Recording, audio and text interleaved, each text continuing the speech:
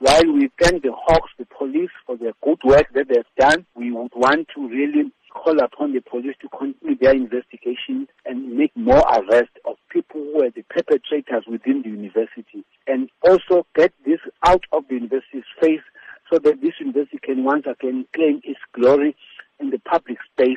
This university has produced, particularly this medical school, many good leaders. The former premier of this province, Dr. Mjalose, the former premier, now a Treasurer General of the African National Congress, Dr. Zweli Mkhize, our current Minister of Health, Dr. Arlen Swaleti, including the Deputy Minister, Dr. Joe Pasha, and many other eminent leaders come from this medical school.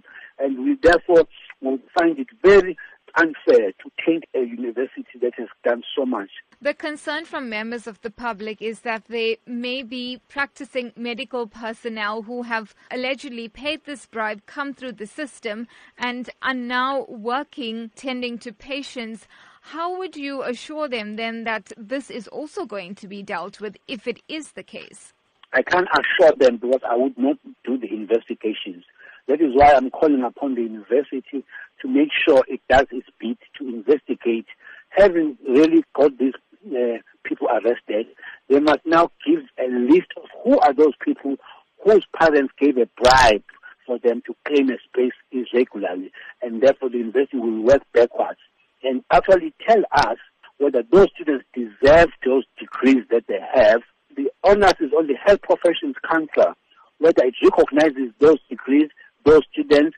Now, as alarming as this syndicate is and how they operated, do you believe it highlights really the desperation of people to get into medical schools in particular? Unfortunately, even if it does, we don't really get into such an unscrupulous manner. That is why it has us as government who have been saying to the universities, please increase your intake of students because we are crying for more doctors.